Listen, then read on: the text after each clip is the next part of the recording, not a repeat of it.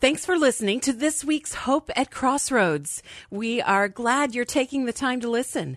As you tune in today, if you need encouragement or prayer, please reach out to us by texting 864-288-1626. Or you can connect with us through our website, hopeatcrossroads.org.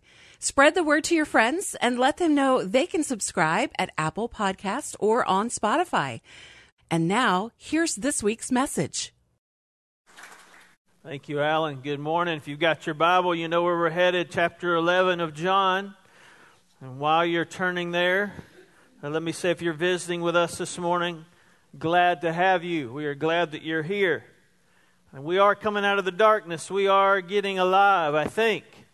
Tell you what, after that congregational music, the living hope, it's all I could do not to run up here and go ahead and start preaching after that. And I was about to say, Alan, you got to sing that at the end of the service. Wow. Are you guys awake this morning? Okay, just making sure. I heard some amens and some clappings. I was like, we're about to get Baptist-Costal in here. It's okay. It's okay. This is a great message to get Baptist-Costal on. Have you ever been disappointed in God's reaction to something in your life? Don't raise your hand. Have you ever really been, dare I say it, maybe even ticked off that God didn't do something the way that you wanted Him to? Maybe you've been disappointed in His reaction to a situation. Maybe He didn't heal somebody the way that you had hoped He would heal them. I know some of you experienced even in this week and in the last few weeks, as Alan was describing, going to a funeral, being in a graveside service. Some of you have experienced that this past week, and maybe you're disappointed. God, why didn't you touch that person? Why didn't you heal them the way I expected you to, or maybe the way that I thought you could? Anybody or anything maybe died in your life that you're still grieving about? I got word just this weekend, I haven't even got to share it with Joey or our staff, that Pastor Mark, our missionary in Malawi, Africa, texted me day before yesterday, late Friday, that his brother had passed away. And we didn't get to be with him on our last trip, but several times before when I've been there, he's interpreted for me. I mean, he stood by my side interpreting. He was a pastor leader. I don't know all the details of what happened, but I hear that, and then I saw some of the pictures he sent me, and I started to go, God, why in the world would you let that happen? You ever have those thoughts? If you have, you're normal, by the way. If you've ever questioned why God didn't respond the way that you hoped, you are normal. We're going to start actually this morning and for the next couple weeks talking a little bit about our mission as a church, which is making disciples who serve, shelter, and support the transforming work of Christ. I hope you know that is our mission. 3 years ago, you collectively as a church body came up with that.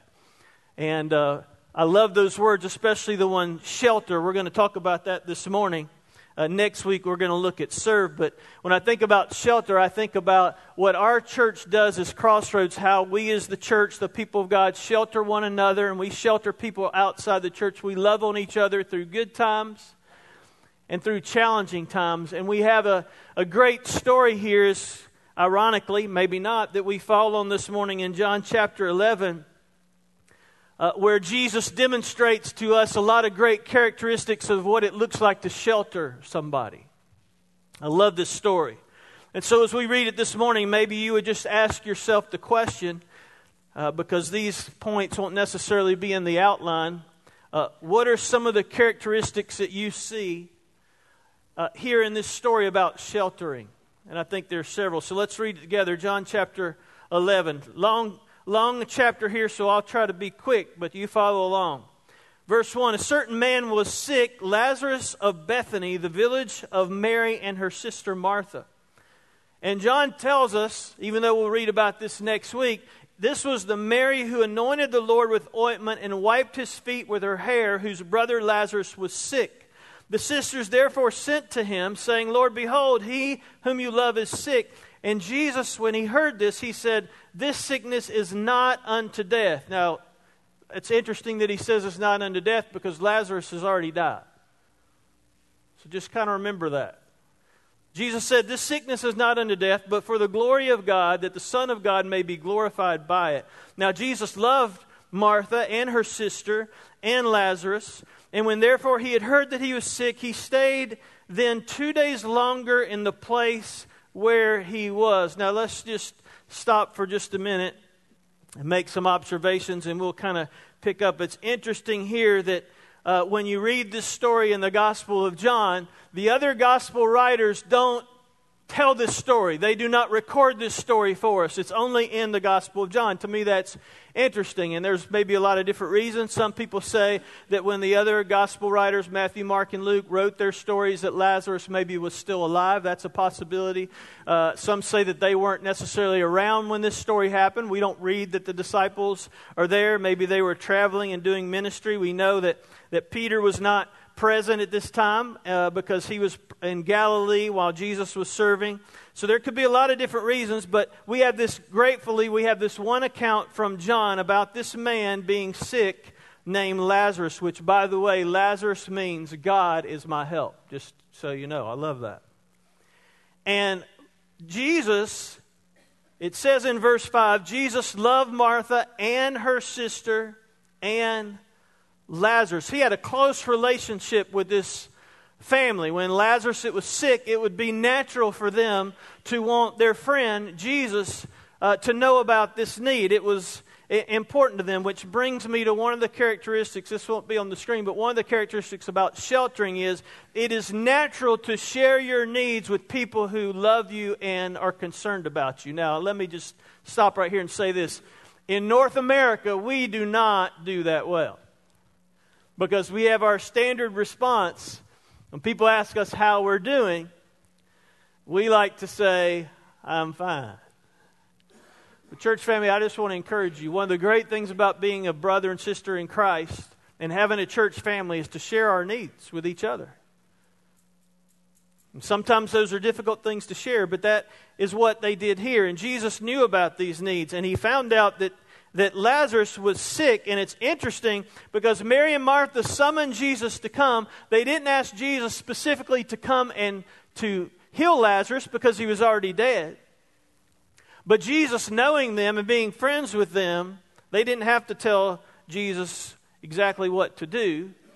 They just had to say, "Come," and he came. But it's interesting, a couple of things that we read there about this account so far is we find out that when Jesus heard it, he said something very interesting. The sickness is not unto death. Obviously, he knew something they didn't know. Let me encourage you today. If God's ever responded, if the Lord's ever responded in a way that you didn't want, if he didn't answer prayer the way that you hoped, take great comfort in the fact that he probably knows something you don't know. Now that's a hard pill to swallow when you're in the midst of a situation. But I can tell you 100% of the time that's true. God knows something that you don't know. We're going to find out a very interesting thing that I actually discovered this week that Jesus knew that they didn't realize. And so he gets there and he said, "This sickness is not unto death." And actually he even puts off going. The Bible tells us in verse 6 that when he heard that he was sick, he stayed where he was 2 days longer. I was trying to think, and I can't remember when it was, but I remember there was one time I was traveling, and Lynette wound up, I was going to ask her this morning, I couldn't remember where it was. She wound up going to the hospital, and I remember her calling me where I was. I remember where I was. I was in Winston-Salem, North Carolina. I remember the phone ringing. I remember her saying, "Hey, I don't feel well. I think something's going on. I'm going to the hospital." And what did I say? Huh? I'm on my way. Absolutely right. Because if I had not said I'm on my way, she might have come after me. Some of you have been married, you already knew the answer to that question. "Yes, ma'am, I'm on my way." No, I was on my way. I loved her. I didn't know what was going on with her. And I got in the car and I started just barreling down the interstate at a high rate of speed. But when Jesus finds out that one of his closest friends is dead, and they ask for him to come, he puts off going for 2 days. Now, I don't know what your reaction is when you read things in the Bible like that, but my reaction is like, what is your... I mean, I know the end of the story, right? But if I didn't know the end of the story, I'd be like, what are you thinking? And these are friends of yours, and you're putting this off for 2 days? I mean, my wife says, hey, I'm not feeling well. I think I'm going to be in the hospital. I was like, I'm on my way. And I was on my way. I made that 4-hour trip in about 2 hours because I was concerned. And so we find Jesus here doing something that for most of us, this guy included, the preacher, pastor included, causes me to have to go, this is interesting. And here's the first point. The first point is this: when God delays answering in a way maybe that you won't, it's not a denial of His love for you. God's delay does not equal a denial of His love. We're going to find that out as we go through the Scripture. Lazarus was already dead, and yet Jesus said that this sickness is not unto death, because He knew something that they didn't know. He knew the end of the story was going to result in His glory and a very, very big, dramatic change in what was happening there. He also knew, and we know, as we've been going through the book of John, that this was kind of the last straw for the religious people. They've kind of been held at bay from what they're getting ready to do, from their next process in taking Jesus to the cross. But this right here, He knew what He was getting ready to do was going to set off a chain of events that was going to have Him crucified. So all these things are going on behind the scenes that they don't understand or maybe know about, which reminds me of this also: God's ways are not our ways. God does not think like you and I. I wish He did. No, you're glad that He doesn't think like me. God's ways are much higher. And so John reminds us here when he goes through this first few verses that Jesus loved. I like how he says in verse 5, Jesus loved Martha, He loved Martha's sister, and He loved Lazarus. He almost points them out just individually, just an important reminder that He has not forgotten them. He loves them. The fact that He's going to delay responding does not deny the fact that He has a great love for these people. 2 more days. One commentator I was reading this week said it brilliantly. I love this. Can you imagine 2 more days of them agonizing in grief and sorrow? Some of you know exactly what I'm talking about. You've lost a loved one in the last few weeks or months. Or maybe it's been many years and you still have that sorrow. We all probably have lost somebody. We can relate to that at least a little bit. Here's what one commentator, he said, the fact that it was 2 extra days, sorrow is prolonged for the same reason that sorrow is sent. It is of little use to send sorrow for a short while. Why is that true? Well, it's true for a couple reasons. We experience sadness and sorrow and delay, but the other thing that's true is we experience God's timing. And we don't understand sometimes that when we're going through sorrow and sadness, God is teaching us some things. And we're going to discover in just a few minutes what some of those things are that He is teaching us. So let's pick up the story, what continues to happen. Then after this, Jesus said to His disciples, verse 7, "Let us go to Judea again." And the disciples said to Him, "Rabbi, the Jews were just now seeking to stone you, and you're wanting to go there again?" And Jesus answered, "Are there not 12 hours in the day? If anyone walks in the day, he doesn't stumble because he sees the light of this world. But if anyone walks in the night, he stumbles because the light is not in him." Then He said after that, He said to them, "Our friend Lazarus has fallen asleep, but I need to go that I may awaken him out of the sleep." The disciples therefore said to Him, "Lord, if he's fallen asleep, he will recover." And Jesus had spoken of his death, for they thought He was speaking of literal sleep. And Jesus therefore said to them plainly, "Lazarus is dead, and I am glad for your sakes that I was not there, so you may believe. But let us go to him." Wow. Interesting. Oftentimes in Scripture, Jesus would refer to people sleeping when they had died. And yet the disciples are still thinking, oh, He means that Lazarus is just literally asleep. And finally Jesus has to be crystal clear. Guys, our friend is dead. He's dead. Make no mistake about it. He is dead. It's interesting the way Jesus uses that metaphor of sleep. He said of Jairus' daughter back in Matthew He said that she was asleep. When Stephen was his martyrdom, we're told that he fell asleep in the book of Acts. But he finally says Lazarus is dead. But it's interesting that he says Lazarus is dead and I am glad. Wow. How could Jesus say that? He could say that because he was certain of the outcome that we're going to read about in just a minute. We see events in this chapter, and we see the grief that is happening here and how Jesus comforts the people in this necessary death of Lazarus. All these were reasons to be glad. And somebody said it this way: we learn that Jesus often permits us to pass into profound darkness and deep mysteries of pain. Why? In order that we may prove more perfectly His power. Can I encourage you? If you're in deep distress, and it may not seem like it now, maybe you're in deep sorrow or sadness. If you're a child of God, it probably is, according to God's Word, an opportunity for God to more perfectly prove His power. Now, you might not want to hear that right now, because sometimes it's hard to hear those things in the midst of the situation in which we find ourselves. But Jesus loves you. Romans says it this way. Paul said it this way: I'm sure that all things work together for the good to those that are called according to His purposes. And Jesus is working in us and through us to do something incredible. Well, what was the result of His delay? What happened? How did people respond? Let's pick it up at verse 17. It says, when Jesus came, He found that he had already, that's Lazarus, had been in the tomb 4 days. Now Bethany was near Jerusalem, about 2 miles off, and many of the Jews had come to Martha and Mary to console them concerning their brother. Martha, therefore, when she heard Jesus was coming, she went out to meet Him, but Mary still sat in the house. And Martha said to Jesus, Lord, if you'd been here, my brother would not have died. Even now I know that whatever you ask of God, God will give you. And Jesus said to her, your brother will rise again. Martha said, I know he will rise again in the resurrection on the last day. Let's stop there for just a minute. What was the result of Jesus' delay?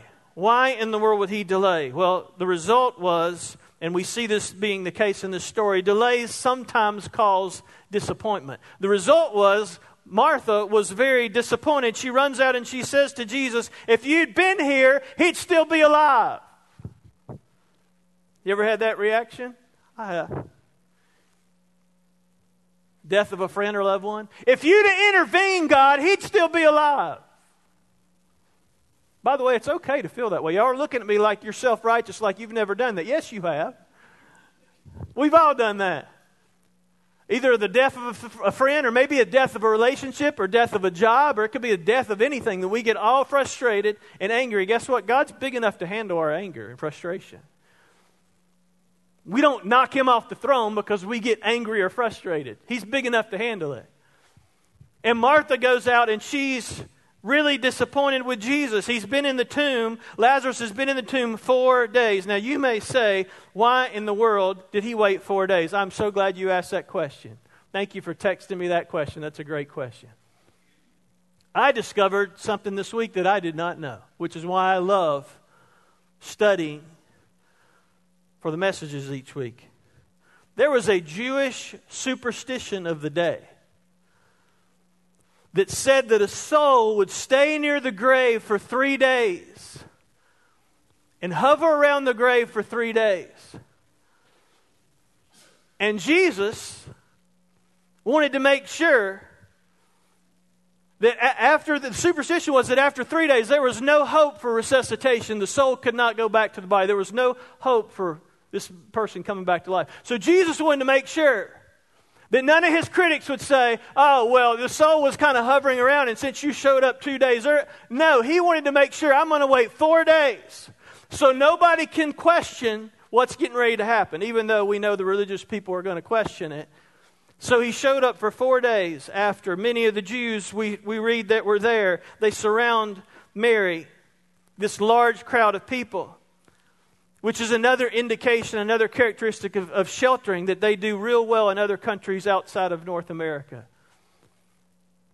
It was considered actually an obligation when somebody passed away that you would join those who are mourning, the relatives. You would join them and you would stay there with them, not just for a day, not just for a celebration of life service, not just for a graveside service. No, you would stay there with the family for days and weeks, and you would mourn with them, and you would wail with them, and you would cry with them.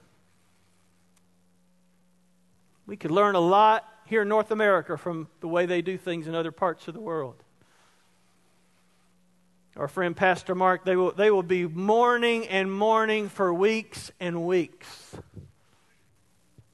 And for those of you that have lost friends and relatives in the last few months, please don't allow us as your brothers and sisters in Christ, and I hope we don't come across this way, we try not to come across this way, that we think your sorrow ends after a 1-hour service. No way. Those of you who have lost people, our hearts are still broken for you. We love you. We hurt for you. We grieve for you. We cry for you. Because that's what brothers and sisters in Christ do. So to sense that Martha is frustrated, some of you are going, I understand why she's frustrated. I could be doing the same chant and the same yelling at Jesus right now. So this crowd was there, and she says, if you had been here, my brother would not have died. Now, it's interesting. Think about this a minute. I just started thinking about this week. It's interesting. They knew the miracles that Jesus had done. They knew Jesus had healed people. They knew Jesus had fed thousands of people. They knew Jesus had turned water into wine. They knew all these things, miracles that Jesus had done. So they maybe thought that Jesus could have healed their brother while he was alive. But they had no comprehension that Jesus was about to do something incredible when the brother had already died. That he was about to conquer something that we just sung about. Because he was the resurrection. He was the resurrection. He is the resurrection. And so even though this happened, even in her misery, though, it's interesting that she says this in verse 22. She chastised the Lord a little bit, but then she kind of switches gears and says, Lord, if you'd been here, my brother would not have died. There should be a but there at the beginning of verse 22, I think. Because she says, even now, I know that whatever you ask of God, God will give you. I wish you'd have been here when my brother died. But even now, I know that you are God. You are Jesus. You are God in the flesh. You can receive from the Lord whatever you ask of God. My faith is in you. So these delays that happen in our life, yes, these delays can sometimes cause disappointment, but they can also do what they did in her life, in Martha's life. The delays can strengthen our faith despite the disappointment that we feel. And that's the third thing that we see here. Because she cried out to Jesus. And her delay, even though she was disappointed, she still was seeing this bit of faith. There can be great power, by the way, in I call them even now prayers. God, I lost my job. I lost this family member. I lost that. But even now, Lord, I know you're God. Even when these situations are going, I still know you're God. That's great faith, even in the midst of disappointment and delay. How in the world can we have that kind of faith? How did she have that kind of faith? Well, let's keep reading. Jesus said to her in verse 23, your brother is going to rise again. And she says, I know he will rise again in the resurrection on the last day. So she knew even that promise that Jesus had made, that in the last day he would rise again. But Jesus says, here's one of the great I am statements that Jesus makes. I am the resurrection and the life.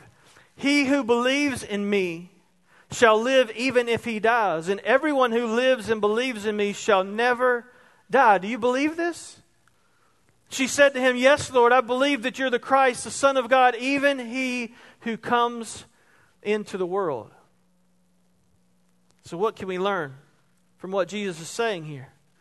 This delay provides an opportunity for her to learn, and this delay sometimes in your life and my life, when Jesus doesn't respond the way that we want, provides us an opportunity to learn. He gives her a couple of things that she needs to learn. Maybe she doesn't know. The first one that he says is, I am the resurrection and the life. Now again, she understood that one day he would rise again on the resurrection day. But she had no idea that Jesus meant, no, resurrection day is coming in just a few minutes for him. She had no idea, no comprehension of that. Jesus is the resurrection and the life. It's not that he claimed to have the resurrection and the life. It's not that he understood the secrets about the resurrection and the life. It's not that he knew the key to the resurrection and the life. Jesus said, I am the resurrection and the life. That's good news. It's good news when we face disappointment. To know Jesus is to know resurrection and life. To have Jesus is to have resurrection and life. And so he has this conversation with her, and he asks her, do you believe this? And she says, yes, I believe.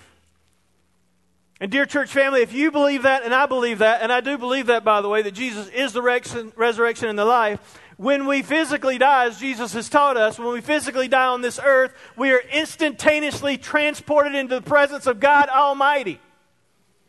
Because he conquers death. He's getting ready to give us kind of a precursor to what's going to happen to him when he gets crucified on the cross. Powerful story. So those who believe in Jesus, sometimes we think, we're just off the planet and we're dead and we're in the ground and we're just... But no, we're forever with the Lord. Death cannot kill a believer. Death only ushers us into a new place, a new life. And Jesus is making an enormous claim here in front of these people when he says, I am the resurrection and I'm the life. He who believes in me, though he may die, he shall live. Only God could say that, and they knew that. The religious people knew only God can say something like that. And so Martha hears this story. She says, yes, she believes. She runs back off and she goes to grab her sister Mary. Verse 28, she goes in, she runs away, she calls her sister Mary. Hey, the teacher is here and he's calling for you. Verse 29, when she heard it, she arose quickly and she was coming to him. Jesus had not yet come into the village, but he was still in the place where Martha met him. She had run out to meet him. Verse 31, the Jews who were with her in the house and consoling her, when they saw she rose up quickly and went out, followed her, supposing she was going to the tomb to weep there. Therefore, when Mary came where Jesus was, she saw him and fell at his feet, saying, Lord, if you'd been here, my brother would not have died. Did we just hear that just a minute ago? You can tell they're related, catch your sisters. She has the same reaction that her sister has. She runs out and says, whoa, where have you been? If you had been here, he would not have died. It's remarkable how the similarity.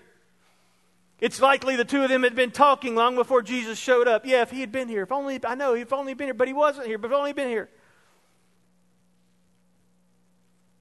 And when Mary came and she fell at his feet, and again in her disappointment, if you'd been here, my brother would not have died. What happened? What was Jesus' reaction? Verse 33, when Jesus therefore saw her weeping, and the Jews came with her also weeping, he was deeply moved in his spirit, and he was troubled. And they said, where have you laid him? And they said to him, Lord, come and see. And then most of us in the world have memorized this verse of Scripture. Very good. You've memorized this verse. Jesus wept. That's good. Most of us know that verse. Jesus wept. 2 words, but very powerful. We could have 3 or 4 sermons on those 2 words. We don't have time. Jesus wept. Can I just tell you today, if you're weeping, if the God of the universe in human flesh weeps, he recognizes it when you weep. It's not being a man if you weep. It's not being masculine if you have sorrow and if you're sad and you're depressed and you're hurting. Jesus proves right here in that one verse, 2 words in one verse, that he was not only fully God, he was fully man. Because he sympathized with them. He knew what was happening. And if you actually study the words there, the interesting fact about those 2 words is when it says Jesus wept, there's a very important contrast between the words where it says Jesus wept and the weeping of Mary and Martha. The word that's used for when Mary is talking about weeping is a word that describes wailing. Like they're they're screaming, they're crying out, they're in pain and they're weeping. But the word where it says Jesus wept is actually a different Greek word that means a quiet weeping that's in control. Why was he in control with his weeping? Because he knew what was getting ready to happen. He knew the sequel. He wasn't waiting on it to come out at the theaters. He already knew what the sequel was going to be. But he was still greatly moved. It says he groaned in his spirit. And if you study the original Greek language there, I'm not an expert, by the way. I do some studying to find these things out, just like you would if you were up here preaching, hopefully. And this groaning that is happening is a literal phrase that means to snort like a horse. And the groaning is not groaning because he's sad. The groaning is groaning because he's angry. And you may say, why would Jesus be angry the fact that his friend has died? Jesus was angry because he was angry at death. And he had decided right then and there, this is it. No more is death going to be able to have reign on people. I'm getting ready to conquer death, and I'm going to show people that I can conquer death. And so he was troubled, he was angry and troubled at the destruction and the power of this great enemy of humanity, death, and he weeps. And we know because he weeps that he is truly a man. He's acquainted with our grief, the Bible tells us. And we know he identifies other people in the Bible who weep because he thinks it's significant. He talks about Abraham weeping when he buried his wife Sarah. He talks about David and Jonathan, brothers in Christ, who wept together. He talks about Jeremiah, the weeping prophet, a whole book of the Bible. Sometimes we're told that if our friends and our families we know are going to rise again from the grave and we're at a funeral, sometimes friends and meaning well try to tell us, well, don't weep, you'll see him again. Hush. If you tell people that, stop. There's a time for weeping and a time for mourning. And as the former pastor here might need to know, even though there was a pamphlet distributed talking about dancing, there's also a time for dancing.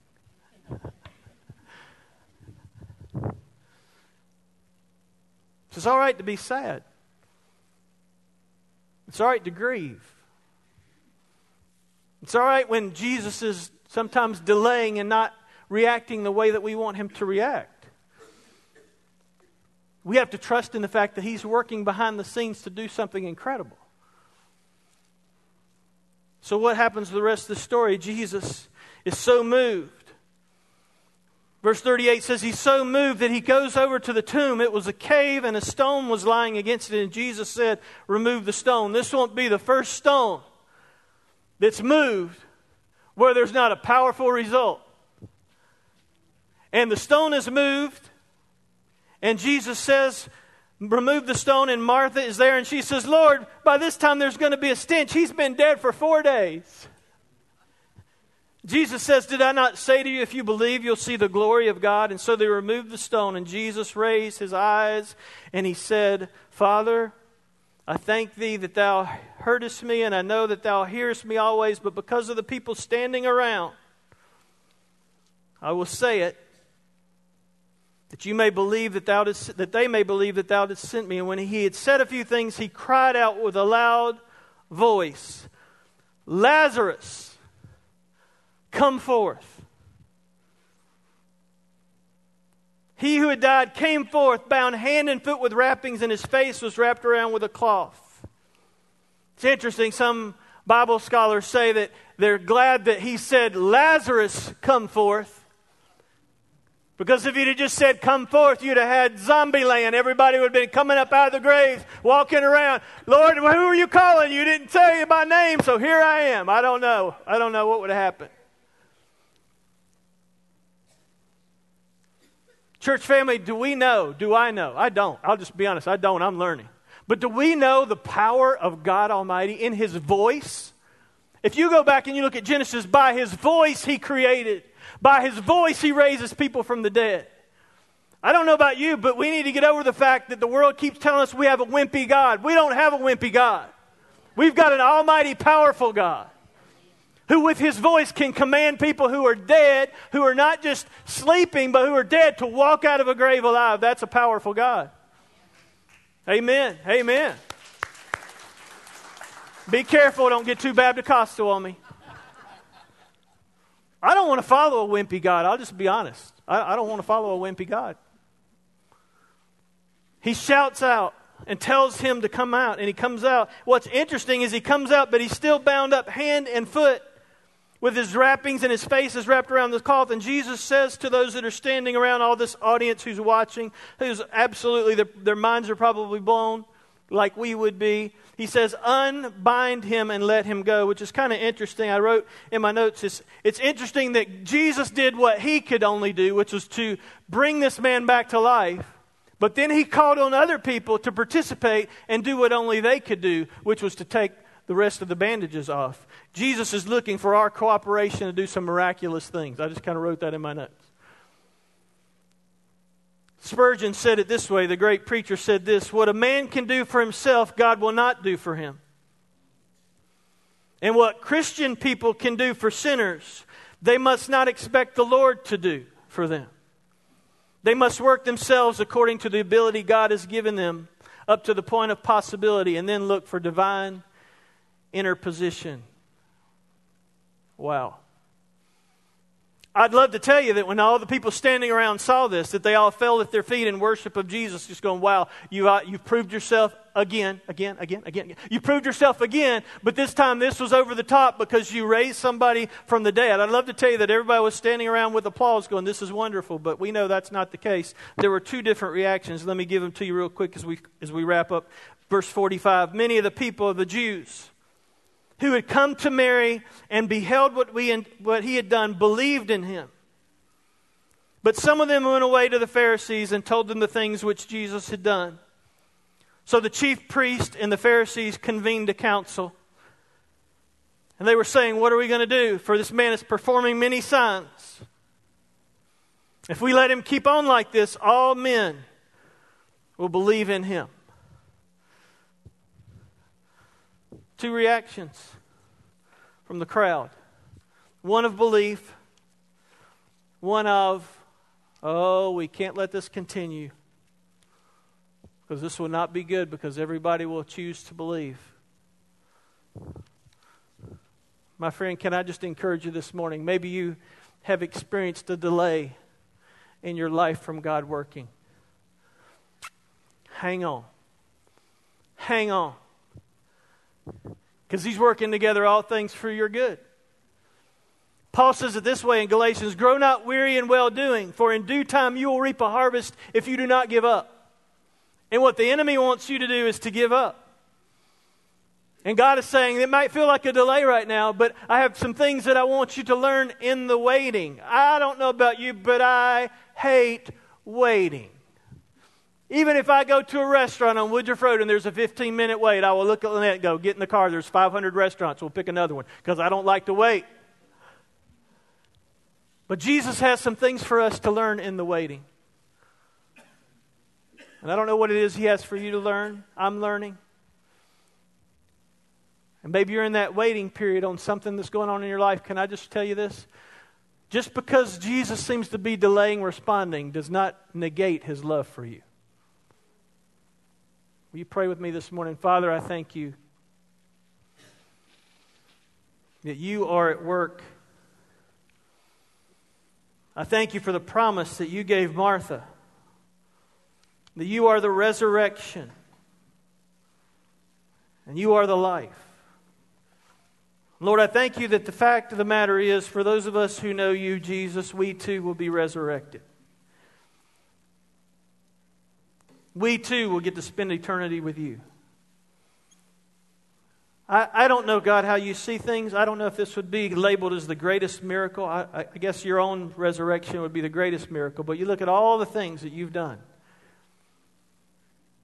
And to demonstrate to people that you love, Mary and Martha, your power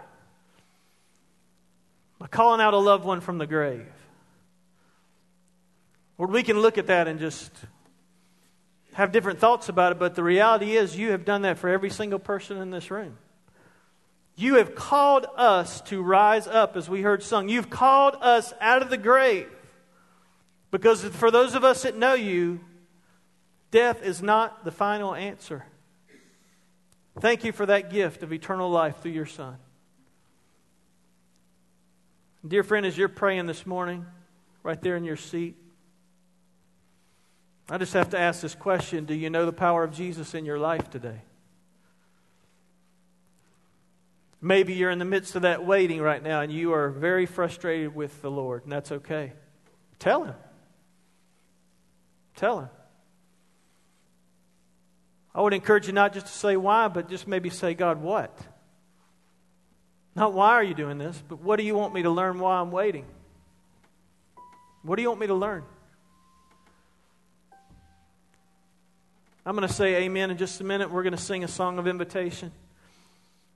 I'm going to ask my friend Heath to come join me. If you just need somebody to encourage you this morning, to pray with you this morning, friends, we're here. If you want to just take a chair or one of these steps at the front in the altar and kneel and pray. If you need to grab somebody, maybe you find yourself right now in a time of great sadness and sorrow and you just need somebody to pray with you. Grab somebody beside you and just say, will you go pray with me? Can we begin, church family, can we begin to demonstrate that word shelter that Jesus so beautifully demonstrated to us in this passage? Because we care about each other as friends and we love each other. Father, I pray you have your way during this invitation and help us to be obedient to what you want us to do. In Jesus' name, amen. Would you stand with me? We're going to have a song of invitation. My friend Joey is going to lead us, and I ask that you just respond as the Lord leads you. If you want to make Crossroads your home, be down here at the front just to receive you and to let me know that, or Heath know that, or if you need to pray together, we're here for you this morning.